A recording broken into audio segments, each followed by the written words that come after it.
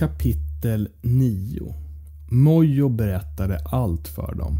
Han berättade hur skeppen kom från norr fulla med beväpnade soldater som tvingade dem att ge ifrån sig sina nötter utan att få något betalt för dem.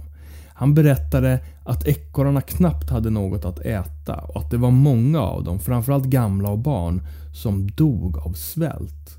Han berättade att de hade sagt det här till soldaterna som bara hade skrattat åt dem. Mojo visade några av de få nötter som de lyckats gömma undan senaste gången ett skepp hade varit här. Slinn och Senga kände mycket väl igen nötterna. Det var såna där konstiga nötter från andra länder som farfar brukade kalla dem för. Såna nötter som fanns att köpa överallt hemma. Men det var aldrig någon som sa varifrån de kom, mer än att de kom med skeppen. Ingen försäljare hade någonsin berättat för mamma eller pappa eller farmor att de där nötterna var den enda födan som ett helt folk hade att leva på. Ingen hade någonsin berättat att man stal nötterna från svältande ekorrar. Senga var arg, men det var i och för sig inte så ovanligt, för hon växlade mellan arg och glad flera gånger om dagen. Och det kunde gå lika fort som att andas in och andas ut. Men det här var en annan sorts ilska. Det här var en djup ilska. Det var som hon var arg ända inifrån hjärtat och skelettet. Slinn var också arg, och det var något väldigt ovanligt. Han var så arg att han skakade. De har ingen rätt att göra så här, fräste han. Vi har mer än tillräckligt med ekollon att leva på. De har ingen rätt att stjäla er mat för att vi ska få äta lyxiga nötter. Kom, hörde de helt plötsligt, både Slinn och Senga. Det var ekollonen igen. Kom upp i trädet, sa de. Slinn och Senga gick upp i trädet och hälsade på Mojos familj, som snabbt tog dem vidare till ekorrarnas hövding, som var den äldsta ekorrmamman i hela trädet. Efter att Mojo och hans föräldrar pratat en stund med henne så förde de fram Slinn och Senga. Barnen skämdes att de inte visste var de skulle ta vägen. De kunde inte lyfta blicken och se henne i ögonen. Se på mig, sa hon till slut, med en sån värme att de inte kunde låta bli. De höjde blicken. En gammal grå ekorre med buskiga örontofsar såg på dem med stora bruna ögon. Hon var mager och krokig och hängde tungt över en knotig gren hon använde som käpp. Men blicken var kristallklar och hennes ögon var som djupa sjöar av sorg och kärlek på samma gång. Det här är inte ert fel, sa hon. Och jag är ledsen för er skull att ni dragits in i det här. Men jag tror att ni är här för att rädda oss. Det snurrade runt i huvudet på Slinn. Rädda ekorrarna? Hur då? Slinn och Senga var bara 2 små barn och nu var de skeppsbrutna i ett helt annat land dessutom och på god väg att svälta ihjäl tillsammans med ekorrarna. Men hövdingen bara såg honom djupt i ögonen och nickade sakta. Det kändes som om hon läste hans tankar. Jag vet, sa hon. Jag vet vad du tänker. Vi kan inte, började Slinn, men avbröts av hövdingen som höll upp en tass.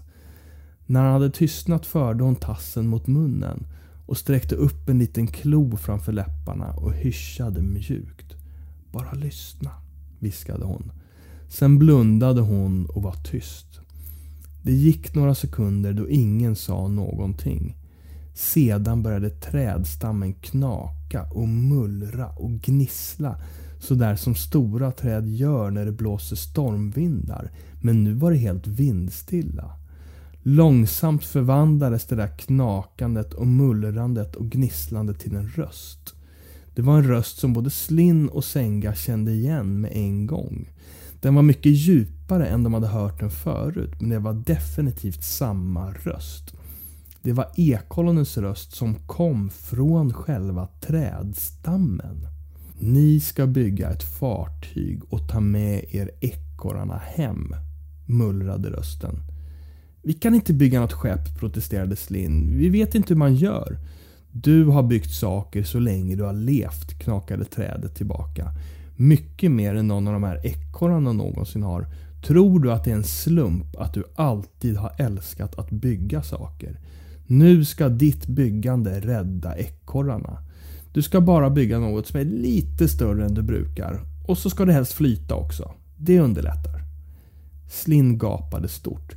Det här kunde bara inte vara sant. Han brukade bygga med klossar och nu förväntades han kunna bygga ett skepp. Han försökte förtvivlat komma på undanflykter. Han såg sig omkring ut över det ändlösa gräslandskapet omkring dem. Inte ett träd så långt ögat kunde nå. Vi har inget att bygga av, sa han snabbt. Inte, mullrade trädet och tystnade sedan. Slinn tänkte en lång stund. Du kan väl inte mena... Trädet skakade till lite. Jag lever i mina ekorrar och med mina ekorrar. Mitt liv är ingenting om inte de springer runt på mina grenar. Om min död kan rädda dem så dör jag inte på riktigt. Hugg ner mig. Slinn såg sig undrande omkring. Hörde alla andra det här också? Hugg ner mig, upprepade trädet. Och sedan blev det tyst. Hövdingen nickade. Det är beslutat, sa hon. Slinn levde som i en dröm. Han satt uppe sent på nätterna och gjorde ritningar till skeppet tillsammans med den gamla hövdingen. Hon var smartare än någon han någonsin hade mött. Hon kanske aldrig hade byggt något förut, men hon kunde med ren logik tänka ut hur saker skulle fungera ändå. Och Slinn verkade helt plötsligt förstå saker som han aldrig förut hade förstått om att bygga. Och han kom på idéer som han aldrig förut hade haft. Han hade sina misstankar om varifrån allt det där mystiska kom. Ekhållandet i hans ryggsäck var alldeles varmt och barken på trädstammen vibrerade så fort han rörde vid den och nästan sköt in tankar i hans hjärna. Slinn tänkte att det var helt galet, men det kändes som om han och ekhållonet och hövdingen och självaste trädet planerade bygget tillsammans.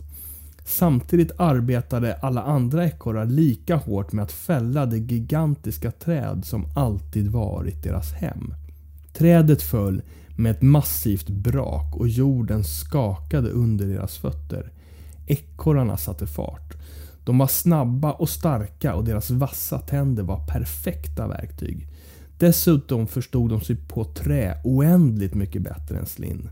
Senga tog Slinn på ryggen och de flög högt upp för att få överblick över bygget och sen tillbaka ner till hövdingen för att planera vidare. Om och om igen. Så kämpade de på från tidig morgon till sen kväll och dagarna gick. De levde på vatten och små ransoner av undangömda nötter som de delade rättvist.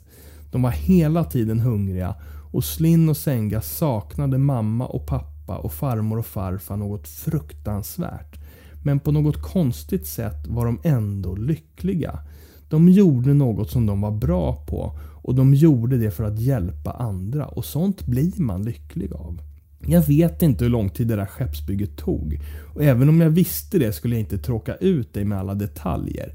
När Slinn och Senga senare berättade om allt det här ville deras farfar höra precis allting om bygget om och om igen.